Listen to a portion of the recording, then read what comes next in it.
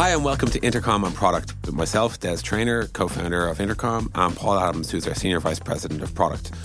Over the time we've worked together, Paul and I have had countless conversations about things like how to run a product org at scale, how to balance customer feedback on your product roadmap, how to spread a product-first mentality throughout a company, how to maintain design excellence in a fast-growing R&D team, and so much more. In this series, we're going to begin sharing some of these discussions with you on a regular basis, covering everything from industry trends, what's hot right now, all the way through to things like how are we embracing the rise of automation. So if you're a designer, product manager, engineer, researcher, or anything in between, we think you'll find these conversations really valuable. You can subscribe to Intercom on Product on iTunes, you can stream it on Spotify, or even just grab the RSS feed in your player of choice. Thanks for listening. Welcome to Intercom on Product, episode 16. I'm joined once again by Mr. Paul Adams. Paul, how are you? I'm good, Des. Thanks. How are you? Very well, thank you. And this is our first episode of 2022. A quick apology to all of our listeners. We know that we should have a better cadence for this. The actual problem is that we have also jobs, and that's what kind of gets in our way, or at least it gets in my way. What's your excuse, Paul? Mine's the same as yours. Okay, I sure. just work on my job most of the time. Yeah. But speaking of, I guess one of the reasons folks perhaps find the podcast interesting at times is we often just talk about what we've been working on. One of the things we sat down to do at the very end of last year was plan out 2022, as would any organization that ships software, I'm sure. And I think an area we paid a lot of attention to was just like our own internal rate of productivity, efficiency. And we kicked off a project to evaluate everything, every process, every step, every part of how software goes from idea through to like live production software that our users use and enjoy. We learned a lot. Paul, what did we exactly do and how could people learn from it? Yeah, I think what we did was, for us, massively insightful. More insightful maybe than we even realized going into it. It probably started maybe around October last year, where myself and Dara, I run a product team, Dara runs an engineering team. Myself and Dara, I guess we're looking at how we work, and we're hearing a lot of feedback bubbling up from some of our people and teams that we were getting slower. And both Dara and I, as you have, Des, like an obsession with moving fast and speed and efficiency. And so when you hear from some of your best people, you're moving slower than you used to, that's not good news. And, we believe that if you become satisfied with how fast you're moving in terms of shipping high quality product to customers, then you're entering the world of complacency, and then you're just going to kind of spiral downwards. So what we did is we surveyed some of our best people and other different managers and leaders and so on in the product and engineering org, surveyed them, and they gave us amazing feedback. And then we talked to them directly one-to-one to follow up and understand the nuances and the details, pulled all those things into themes. We did this very fast, by the way. Like, we did all this in a small number of weeks end to end, pulled it all into a small number of themes, understood where and how we could change, looked at our process, looked at our culture, and made some really sharp, incisive changes to how we work. And it's been received really well. People were just fully energized by the whole thing. And it's early days, it was only last October that we started this, and we're into the new year, but so far so good. Just to modulate one piece out, like the stuff we heard, like it wasn't like work from home, it wasn't pandemic, it was stuff that would have been true if everyone was in the same room, let alone same office, whatever, right? Yeah, and you have to be very open-minded, especially Dara and I as leaders and our direct team of leaders, like senior leaders. Some of this cut deep, like it hurt to read it, knowing that we're kind of in charge and accountable for how the product and engineering team work at Intercom. So it was some of the things that cut deep, like I said. So things like people being afraid to make some decisions, afraid to fail. There's like an aversion to taking risks. And so people were doing things in a more safe way. And that was some cultural components to that. And that's not what we want at all, or we have a culture here where it's highly collaborative. People tend to be very thoughtful of one another and empathetic and kind. And that can lead to kind of design by committee at the worst times. We need to, everyone's opinion needs to be included. And that's not necessarily what anyone wants. Other stuff where people were following our process kind of blindly. And so they were like reading the kind of principles we have and understanding, what they are, and then kind of like a little bit of cargo culting, and some of our people mentioned cargo culting, this idea that you follow the process blindly without really thinking critically about whether or not it's the best way to work or the fastest way to work and so on. And then things like road mapping was taking too long, too much work, a bit of work. So there's actually a desire for more top-down leadership. So Intercom, we kind of operate with a very autonomous model of teams and groups of teams, but they were looking for a bit more direction from some leaders like myself and yourself on high-level strategy, stuff like that. Obviously I read the reports as well. For me, like the two thoughts occurred. Like one was, could we have noticed this earlier, or like to some degree, like let's say some of these things, for example, like people blindly following the process, like culturally nothing grows out of a vacuum. That was probably a reaction to like a project that went wrong, and somebody came into the room like you or me and said something along the lines of, we didn't follow the process, that's why this didn't work out, right? And like that got like translated into, if you don't follow the process, that'll be cited as the reason why the project didn't work, or like why things didn't work well. Like, has it made you more reflective? It certainly has for me. Has it made you more reflective on how, where, why you engage in things, such that we don't start new on-ramps onto new problems in the future? Yeah, it definitely did. I think one thing it brought into sharp focus for us was we are a very principle-based company, and we have principles in the product and engineering team. We've 3 principles, and as an end result of this project, added a 4th. We've 3 principles, and then below that we've process. And the process is basically a bunch of things to do to enact the principles. And principles, by definition, are guidelines. Like, they're not rules. Like, principles are not rules. But I think just because of the way we evolved the company, and we're growing fast, adding people, and the principles are quite strong, people like them a lot, that led to kind of assuming they were rules versus guidelines, and people didn't want to skip steps in the process. And so I think as a result, we've managed to say to people, hey, it's the principles that matter, but yet they're guidelines, not rules. And hey, after that, it's outcomes. We shipped a great product to a high quality, efficiently, and its customers value it. It's been used, all that good stuff. And the other thing that I guess I want to just say, like, proud of, like, I mean, one of our core beliefs, I think, is like, and it's a national Intercom-wide sort of value, is that we are confident yet humble. I think this podcast might be an example of it, in that, like, on one hand, here we are saying, here's something you should all do. On the other hand, we're humble enough to say, here's a lot of absolute mistakes we made that were clarified to us. The piece I was happy with was that we actually got the sharp end of the stick handed back to us from the team, which was really valuable. I think you have to have the right type of culture that lets people openly criticize a process or a person or a leadership style and say, hey, Paul, hey, Des, you need to take a stronger opinion here. You can't just leave that up to us. Or, hey, this process that you've designed has turned into like a box checking, like TPS report that everyone does and no one understands or whatever. And I think it was definitely like bruising to hear pieces of this, but you'd much rather take those bruises than have everyone either afraid to say it or afraid to offer it, or like saying it to each other, but just not saying it to you. Yeah, very much so. One of the other things actually that was not necessarily surprising to me, but definitely a moment of like reflection, was going into this, we shipped 150 customer facing changes last year. It's not like, productivity has ground to a halt and it's just decision making, circular conversation after circular conversation. We're actually like good, I think. And by a lot of people's standards, very good. 150 things in a calendar year is obviously something to be proud of.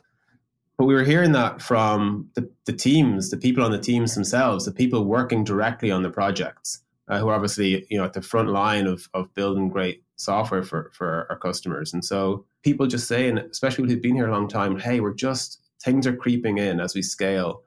And so what was really good for me as well was when we replayed this back to the org, back to all our people, and said, hey, here, we've surveyed people, we've done interviews, here's what we've heard. And the message was, look, momentum is really important. Momentum builds momentum. And we are simply less efficient than we used to be. And we think we can improve here. People for the most part, loved that. They were like, yes, more of this. This was like, oh, thank you. I shouldn't have all these meetings that I think aren't very useful anyway. I should skip all these steps that I thought I had to do. Like people love that message. And so I think the two-way vulnerability and the transparency of thought, it's like just, hey, here's what we've heard, here's what we think we should do on both sides, from our people, from us. I think that led to the, like, a symbiotic, like, positivity and better ways of working as a result. Absolutely. Obviously, it's really useful for like the employee engagement. Like people want to believe in the process and they want to believe in like how they're building software. They want to believe that like literally what they're doing dramatically affects the outcome of the business. And I think that's something like large companies, like I'm talking like tens of thousands or hundreds of thousands employee companies feel, especially ones where they have a kind of market monopoly. It's hard to feel if you're working on a feature upon a feature upon a feature, and it doesn't really matter whether it ships or not. It's really, really hard to stay engaged and believe the work matters. I think like companies our size, everything you do when you're doing it well actually does move figures in our balance sheet. Like we're either increasing upsell or decreasing churn or increasing attractiveness of the project or whatever. So people really know that the work can have impact. That's what makes it kind of more frustrating if you feel that like you're being in some way chained down or encumbered, or like there's obstacles to you having the most impact. So I think that's really where any company I think can tap into like extra energy or engagement from their team, is to simply say, hey, we want everyone here to be as effective as they can be. And then having the honest conversation with everyone, saying like, how are we messing this up for you? Like what would make you better? What would make this job more enjoyable for you?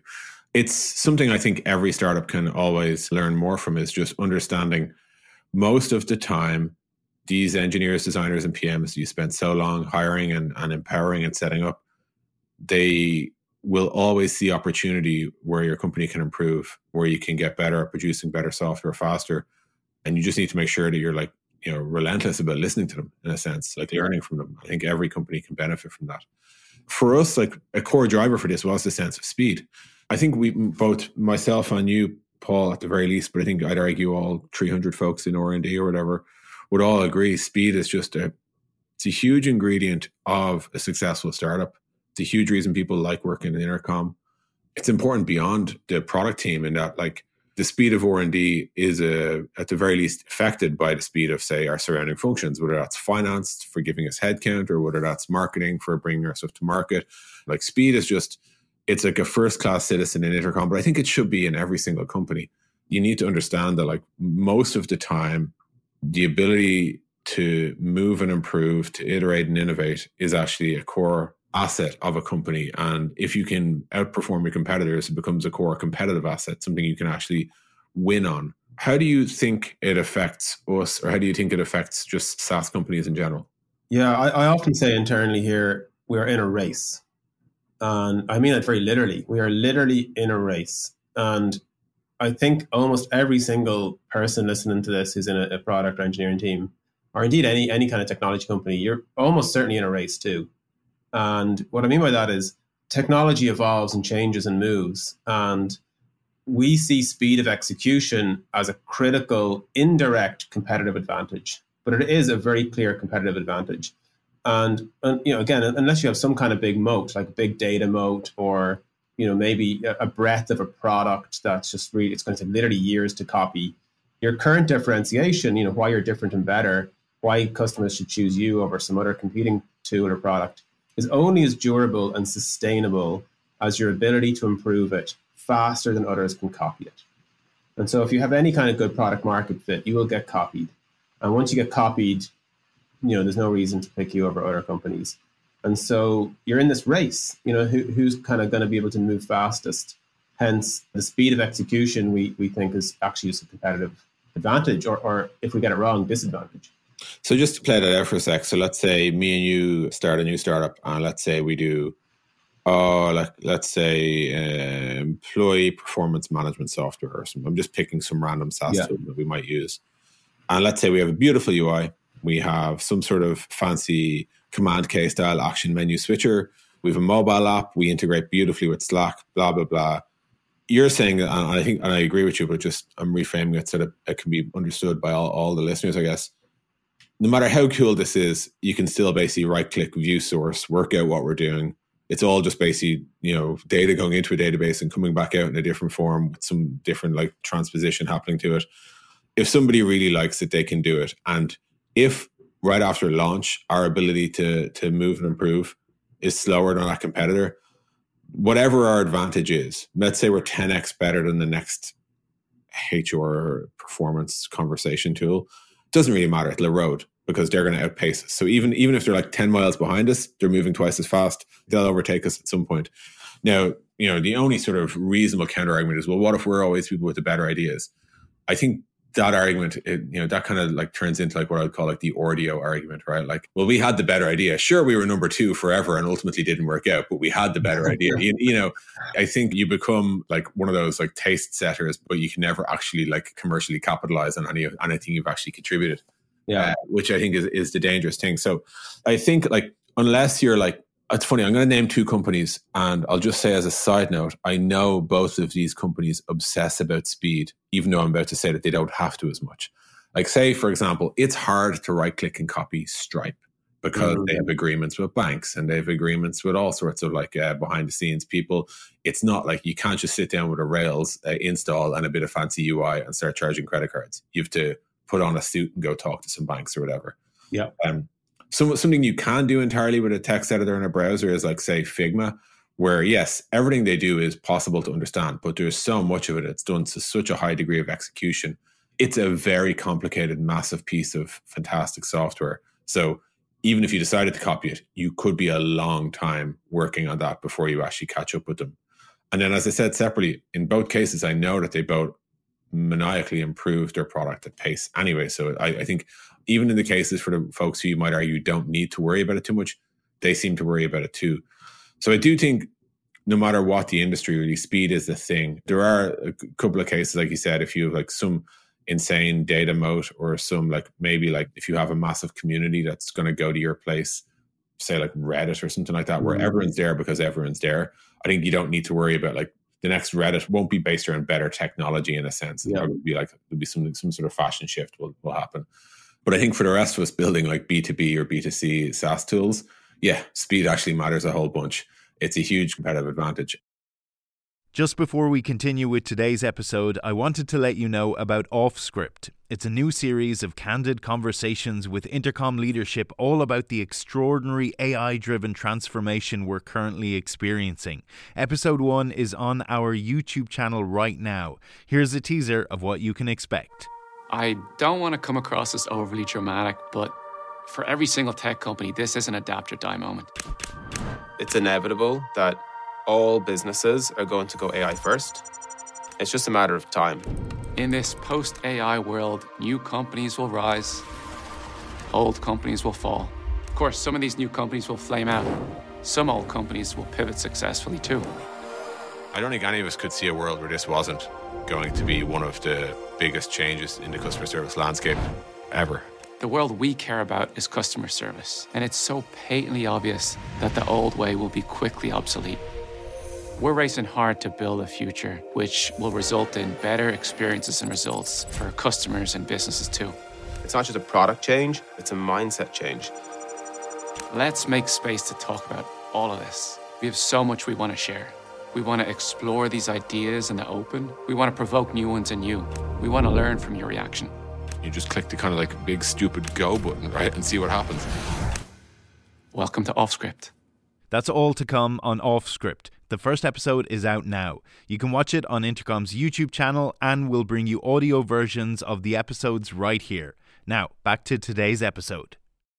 Maybe we'll talk for a sec about what does it feel like when you've worked, I'm not going to name names for once, even though I've definitely criticized your former employers on previous but you worked in a breadth of organizations. But more importantly, let me say this. You've worked in lots of different teams and areas. You've worked in like the fast parts of, Facebook or Google, and you've probably worked in parts that weren't so fast as well. What does it feel like when speed isn't there? What I go back to is this idea that momentum builds momentum. And so, like, just to dig into that for a second, like, momentum, this is pseudoscience here. Momentum is velocity times mass. So velocity is, how fast a company can execute their product roadmap, and then in a specific direction. So like, i.e. their strategy. So, momentum is like velocity, how fast we execute the actual strategy in a direction. It's not like just randomly shipping loads of random stuff. some of my former employers tended to do that, a little bit of that. Yeah. So they'd ship, it was just random. And mass is how big the team is. So, this really applies to small teams as much as it does to big teams. Whether you're a 5-person team or a 50-person team or a 500-person team, it's the same stuff. And the momentum builds momentum. So when you have momentum, you can feel it. Like it's visceral, there's like decisions get made fast and progress gets made, and you can literally feel it in my experience. And when you have it, it's easier to maintain it. It's like a car kind of going up to a set of traffic lights. It's like green lights all the way, keep going, green, you just keep going. And if the light goes amber, it turns red, you slow down. Oh, shit, well now it's harder to actually get going again. So that's why we obsess about it too, because we know that if the momentum slows down, it's harder to speed up again. And then the other orgs in the company feel it too. So like our sales team's momentum to some degree is dependent on our R&D momentum. In other words, if we keep shipping product updates and things that customers value and want and need, hey, the sales team can increase their momentum off the back of that too. So you get like these nice feedback loops with the rest of the company that reinforce the feeling that you're making progress fast.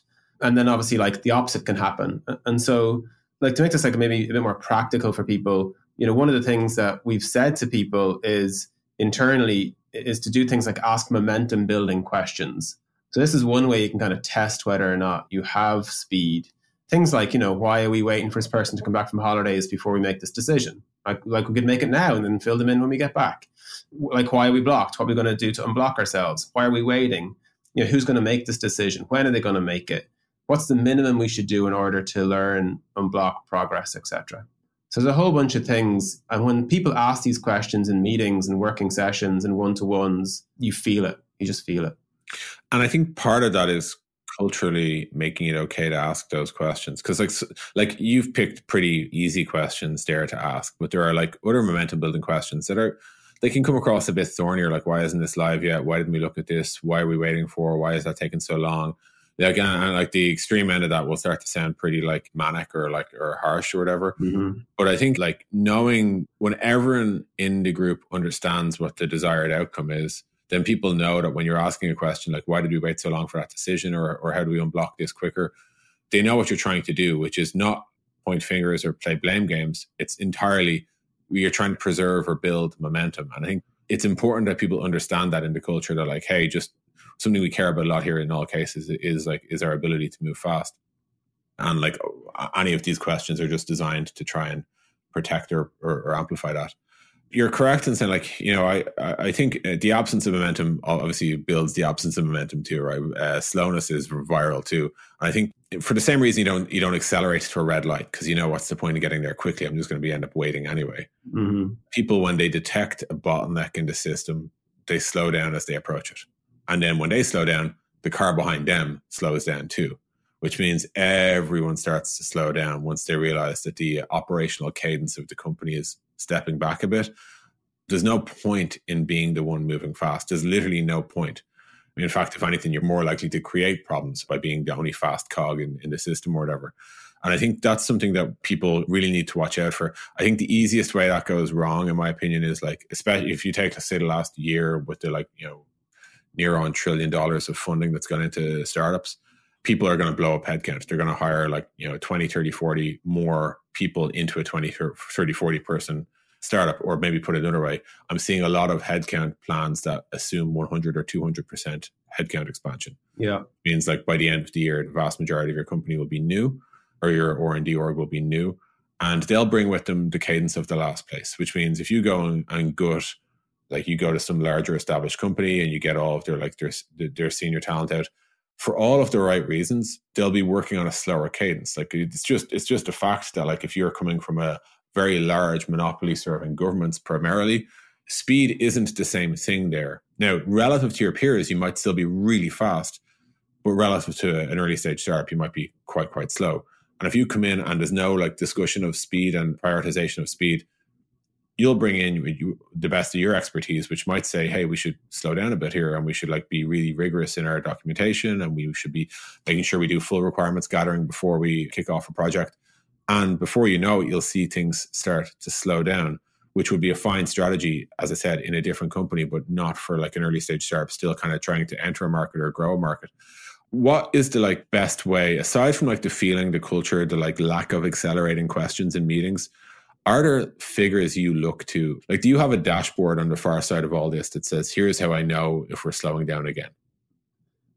Yeah, I don't have a dashboard, but myself and Dara will look at key things for sure. And by the way, all of these are proxies. There's no one perfect measurement, you know, like the main one we look at, honestly, there's two that come to mind straight away. One is product changes.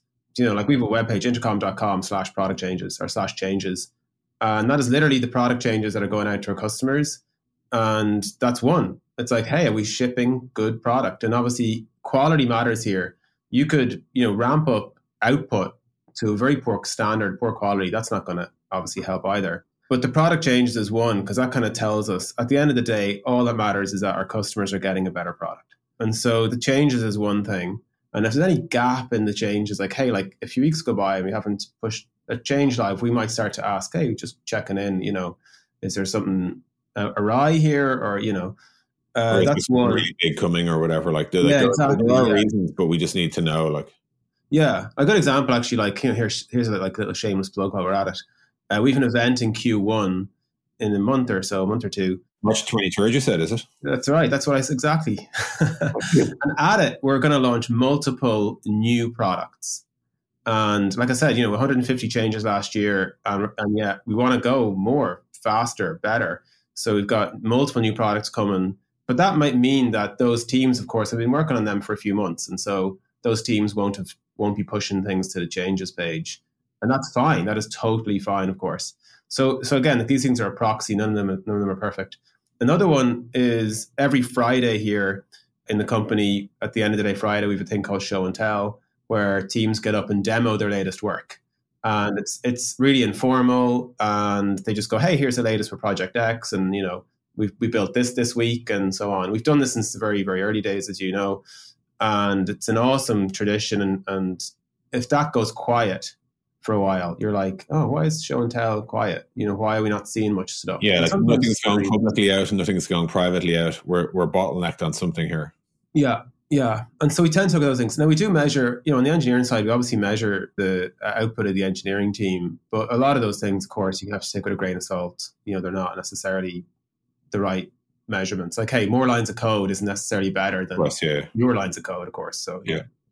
And then last, I think we have like what we call high performing teams, which is like part of like on a cycle basis. We actually teams evaluate their own ability. Like they ask questions like, are we clear on mission? Are we clear on strategy? Are we staffed properly? Do we have all the right people? Is there anything slowing us down, etc.? I think you're right in saying there's a reasonable set of proxy metrics that like any one of them is excusable, but collectively, if they all start to go red, the chances are something's gone wrong. And honestly, it's very, very, in my experience, over the decade of Intercom anyway, it's very rarely like the team has just decided to slow down. It's something that's happened to slow them down. And that something could be they're working on too many different priorities, they're not staffed adequately, they have a really unclear vision, or like we've given them a really vague direction, like go do something in the blast space without actually being precise and helping them. In our experience, most people want to move fast. It's like, it's liberating, it's freeing. It's like what lets you feel as a designer, as a PM, as an engineer, that you're actually having impact, that your work matters. No one really wants to go and like read Google Docs all day. Like they actually want to do the work and they want to see their stuff go live and they want to see customers use it and be delighted by it. That's the buzz. That's why that's why people want to work in software companies and specifically in startups, because the actual time between idea and customer delight is a lot shorter than it might be if you're working on like the next version of Microsoft Word or something, you know? So I think like when you start with that assumption, what that means is you turn the like inquisition internal almost immediately, which is like, what have we not done to set this team up for success? Because we do believe they actually want success. Okay, we've kind of bounced around quite a bit here, but if we were to try and conclude, like, so I think a parting idea for listeners in R&D, which is research and development, which is how the financiers refer to as the org that builds the software. You can tell we've grown up as a company. Product orgs, let's just say product design engineering orgs. If you're in one of those orgs, something that's worth doing is asking everyone what is the biggest obstacle to speed in the company. And you'll be humble enough to accept that like they're probably right and it's probably your fault, especially if you're the leader of the org. I think inevitably you'll see changes that make sense. These might be changes to your process, removal of steps. These might be changes in terms of culture and saying, hey, it should be okay to ask the following or to push for the following, or hey, if your leader is not giving you enough clarity, it should be okay to request it.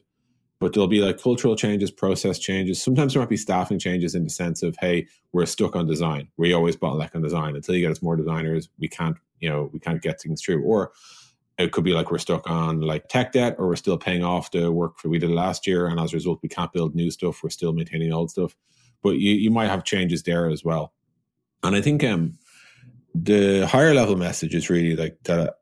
I think a hallmark of all the great startups that I'm aware of it is their ability to move fast, and it's certainly what we aspire to be. I'm not at all saying that we're there. I'm just saying it's when we look at like who do we want to be when we grow up, the answer generally tends to be the startups that have moved the fastest and have like made the most amount of changes to like the ecosystem of tech in a sense. And I think talking about speed as a first-class citizen in the company is a huge part of making that clear to everyone and actually making it happen. What would you add, Paul? Yeah, I think that's all good stuff. A couple of things come to mind. One thing we didn't touch on earlier, or didn't mention specifically, in the company and in the product and engineering teams, we sometimes talk about internet speed. And so the internet itself as this revolutionary technology, one of the most transformational technologies and inventions ever created, moves at speed. Like it evolves and develops and changes. And if you look back at how young it is, relatively speaking, it's evolved and changed so much. And if you're not operating at internet speed, in other words, the companies around you in your space are innovating and developing stuff and improving stuff faster than you are, you're losing the race and you're in the race. And so I think the idea that we're all in a race together is very, very important, I think, to internalize and to talk to your team about and have them internalize and embrace, because like you said, it's way more fun and engaging if you're shipping stuff in the race.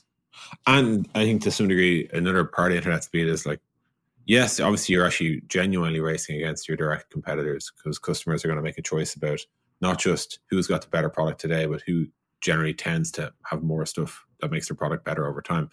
Separate to that, though, there's also the standards of the internet change pretty quickly as well. Like 10 years ago, you wouldn't expect every single B2B SaaS app to have features like, I don't know, liking, commenting, emoji, etc. Now you can't imagine shipping stuff without, that's just an example of like default feature set is just expanding, right? People expect, if you're trying to build an email product today, I'm just picking email because it's something everyone will get. I can tell you what your first year and a half worth of roadmap is. It's going to be the Android app, the iOS app, the iPad app, the Windows app, the Mac OS X app. Then it's going to be all the basics of email. And then after all that, you get to decide where do you want to differentiate or whatever. I think we are just seeing this relentless growth of like the standard expectations of customers. And that is a part of internet speed too. And if you fall behind that, so let's say you're in the project management space and you're looking at height and cycle and linear and all those, and you see that they all have dark modes, they all have command K switchers, they're all designed for power users, they have all that fancy shit. And you're thinking, okay, we can't get that done, or by the time we get that done, it'll be 2024. You'll just find yourself relegated to being yesterday's technology tomorrow. And you're basically coming in behind the internet, if you know what I mean. Like stuff happens to the net, it becomes standard, it becomes best practices, and then a year later you roll it out with it. And I think once, whether you like it or not, that becomes a part of your brand. You're the people who show up last, with the thing everyone wants. And I think that like that's dangerous too. And that's the other side of internet speed is like you're either like ahead of or at the curve, in which case you're always showing up on time with new stuff that people like expect, demand, love, etc. Or you're one of the companies that's just behind the pack. And generally speaking, I think you'll notice that in product first, you'll notice it in marketing second, you'll notice in sales third, and before you know it, like it'll show up in stock price or whatever it is, valuation, whatever the thing that like represents the existential success of the company. They will all lag your ability to actually be relevant in software, which basically is the scarier side of internet speed if it starts to work against you. Yeah. And on that happy note, so do please talk about speed and feel free to make it an easy conversation that everyone can contribute to, because it really, really matters in our opinion. And I'm very open to push back on this as well. I know the obvious pushback to speed will be something about what about quality. I think quality and speed are like not either or for starters. I think people often will question whether or not you can have speed and quality. I think the only thing I'd say there is like, if you ship shit, like actual relentless amounts of buggy stuff, it will slow you down very quickly, because your roadmap will be faced with a choice of like, do we fix the stuff to keep the customers or keep the NPS or maintain customer satisfaction? Or do we lose all our customers and keep our like output cadence high? And I think those companies, once you're faced with that choice, you generally tend to sacrifice one for the other. So I think quality has to be a kind of a core assumption here, like that you're not going to like sacrifice quality. It's about assuming you hit your minimum standard of quality. Are you moving as fast as you can in terms of making the right decisions, etc.? Any thoughts on that side of it? Yeah, I think the art of the questions you ask are really important. We've touched in this podcast, but the cultural component's really, really important, especially from the leadership team, that people feel that you're open enough and they're open, for them to feel comfortable kind of giving you the truth. But the questions you ask matter and the framing of them matters. So for example, I think a bad question to ask is something like, we need to move faster. How are we going to do that? Whereas that's like whoa, hang on a minute, move faster. Like, whoa, I'm already working 10 hours a day, versus like, hey, what are the things that most slow us down? Yeah. Let's figure that out. What are they? What's getting in the way? And that's a way more open-ended conversation. It's like, okay, now we've like asked a whole bunch of people, and it's clear that like this thing here is slowing us all down, and no one wants the thing, from leadership to like no one. All right, let's get rid of it. Let's figure out a different thing. Yeah, getting those questions right to zone in on like, where is the areas where we're doing undifferentiated, valueless work, and how do we maximize the amount of time we can spend doing the work that we all signed up for, is ultimately what it's about. Okay, we could keep going around in this in circles, and I suspect we'll probably end up revisiting it over the year. But for now, for 2022, we hope you have had great road mapping sessions, have great features specced up, and we will see you all again in 4 to 6 weeks is our current cadence. Thank you. Thank you very much, Paul, and we'll see you all soon. Bye. This is Intercom on Product.